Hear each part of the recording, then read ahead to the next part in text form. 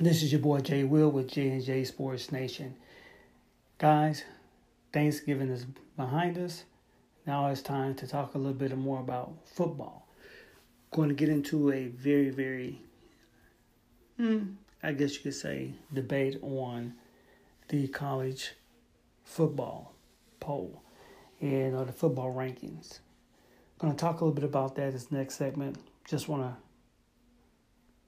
kind of drop a few lines and talk a little bit about the conference. Things such as Alabama, of course, rolled against Auburn in the Iron Bowl. Some of these teams in these late games used to matter. But at this point, as you can see, Michigan got rolled up by Ohio State. You know, it's crazy when you look at it. But at the end of the day, that's the plight of college football today. Either these staffs are not preparing their players, and on top of that, these athletic directors are somehow allowing this to go on. Because when you look at Alabama's been rolling in, Roll Tide.